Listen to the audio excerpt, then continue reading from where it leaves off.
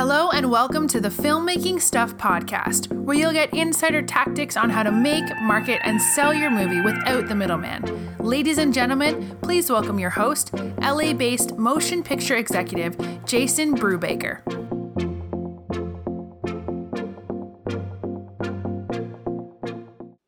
Hey filmmakers, Jason Brubaker talking to you from sunny Southern California. Welcome to today's show.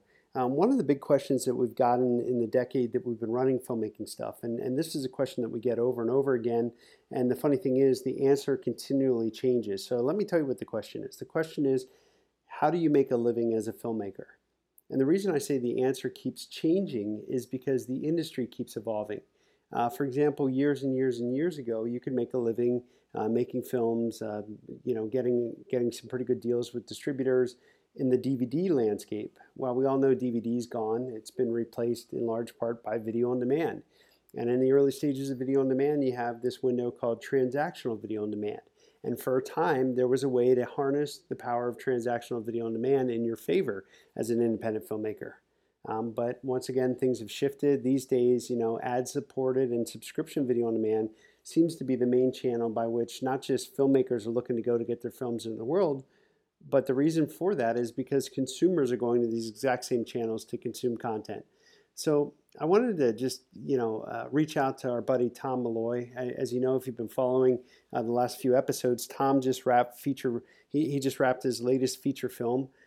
So I said, hey, Tom, given what you know right now about the landscape, both as a producer and working in film distribution, how would you answer the question, how do you make a living as a filmmaker? And I think, Tom's always super transparent. So I'm going to turn it over to you, Tom. We'd love to hear your thoughts. Thank you, Jason. And I'll try not to go on forever here because I think there's a long answer to that question. And let's just start by saying, when you're asking, can you make a living in the film business? First, it's what role are you playing? Like, meaning, what do you do? Are you a producer, a director, a writer, an actor, or a combination? Are you, a combination of some of those things? For so long, I was actor, writer, producer. So I was a triple hyphenate. On this last film, I was actor, writer, producer, and director.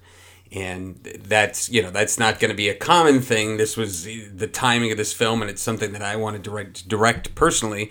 So I took that quadruple hyphenate, and I highly, I don't know if I highly suggest doing that. It was like a big, gigantic rock I had to put on my back and climb to the top of a hill. And I don't believe I could have done it until, this was my 17th film produced. So when you're asking what role are you playing first, then you have to know. So say you're the producer of the film. Okay, and I'll say that's probably the easiest one to make a living. When we talk about writers of movies, going back some years when there was more money in films, I would say that independent films were done for more money.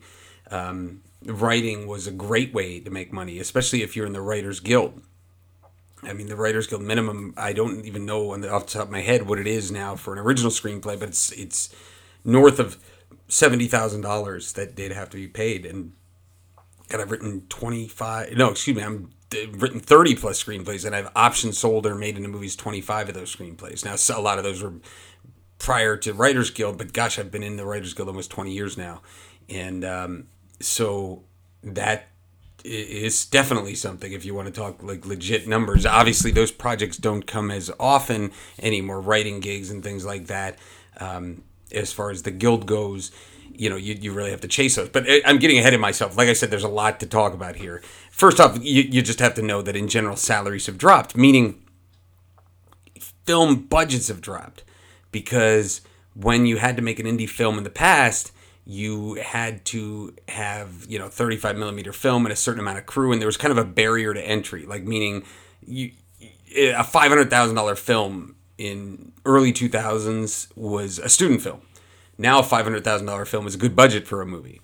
And most indie films were $3, $4, or $5 million. That's what you're looking at. If you could pull one off for $2 million, then you were doing pretty well.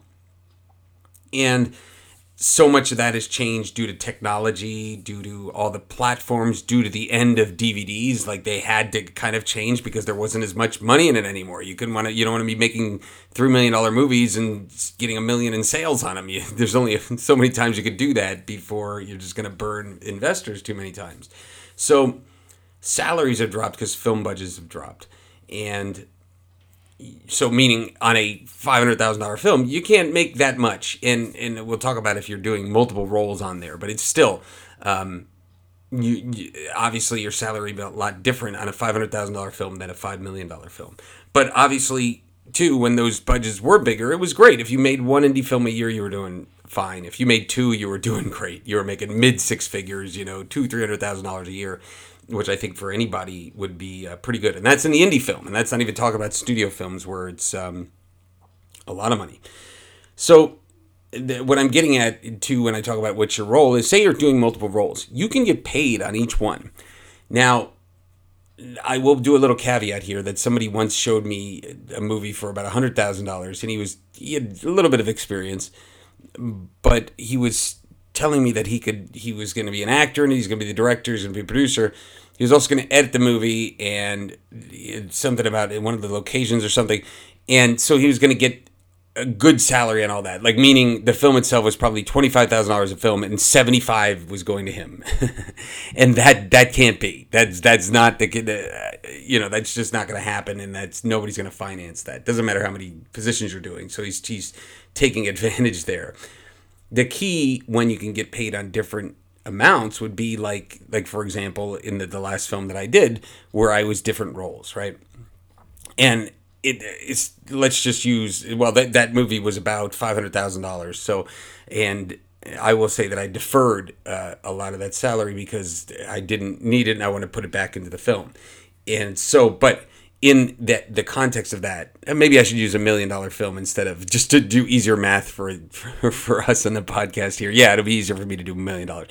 Let's just say in $1 million film, if you're one of the producers, you're probably going to get paid the same as the other producers on there. And on $1 million film, you might, as a producer, make 30, 40,000. I don't know. I'd have to see. You'd have to see how many, maybe 50, depends on how many producers are involved.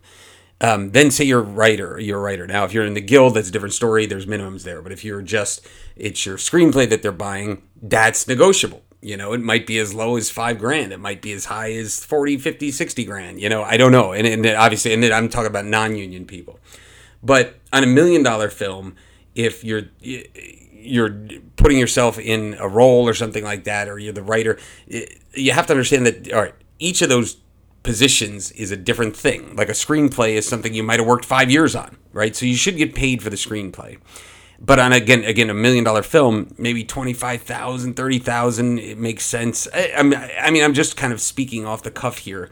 Maybe $50,000. Again, this is non-union stuff, is what I'm talking about. And if you're also one of the producers, okay. Now let's go to you're playing a role. I'm assuming that if you're doing all this, you're not a name star or anything like that. So say the other people that's the name star, they might be getting, your big name star might be getting $65,000, let's just say, Schedule F, okay? And you, however, would probably take scale at that point because they got to pay something. I mean, I'm assuming that you're doing a union, at least Screen Actors Guild. I always have said do not make a non-union film as far as actors go. So every film I've ever made has been through SAG or SAG-AFTRA.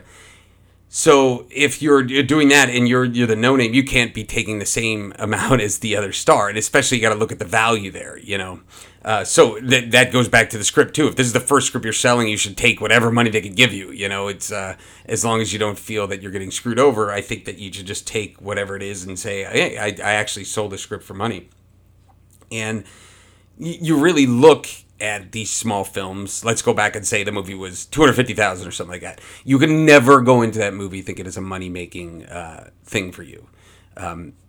Sure, you'll get some money, and if you're playing multiple things, say you walk out of there with $25,000, but that's it might take him a year to make that movie. That's the person at McDonald's is getting a lot more than you. The key with making a living in the film business is one, to think of it as a career where you're going to be doing multiple movies. I completed one this year. I have 2 more that I'm doing this year. And remember as well, though, I also own a film sales company, and so I'm selling movies as well. So there's all kinds of. I mean, I know a sales agent that demands an executive producer credit on every movie he sells. We don't do that. But then what he does is he demands that and then claims that those are movies he produced. So I made a joke with one of my colleagues that I could say I produced 100 movies instead of saying 17 if I did that, because we have over 100 movies. So it'd be more than it. It'd be like 120 movies. But I didn't produce those. I'm just selling those. So, but you got to watch out, because some sales agents will claim that they produced so-and-so movie, or that's my movie, when it's just, they're just selling it. So, but going back and just saying this, the key to making a living is to continually make more and continually try to get bigger. If you're going to do $250,000 movies and you want to do multiple roles on them and you do 3 per year, okay, you can probably pull off a good salary at 6 figures, $100,000 or so. If you are trying to, meaning you have some kind of formula that you're putting out there and you're doing that for each movie. The other option is, like I said, is trying to get bigger with each movie. So maybe this year you do the $250,000 movie. Then next year you do the $1 million movie. Then the next year you're doing $5 million. And when you're doing that $5 million movie, okay, now you're going to get a legit salary. Or maybe now you can get that pre-financed by Netflix or Amazon or something like that. And now you're making legit salaries, And then obviously with all of these films, you have that back end percentage. So let's go back and say $250,000 film, but you're the main producer and you can walk away with 20% of that back end of the production side of the film. If the movie does well, that could be paying off, exponentially for a long time.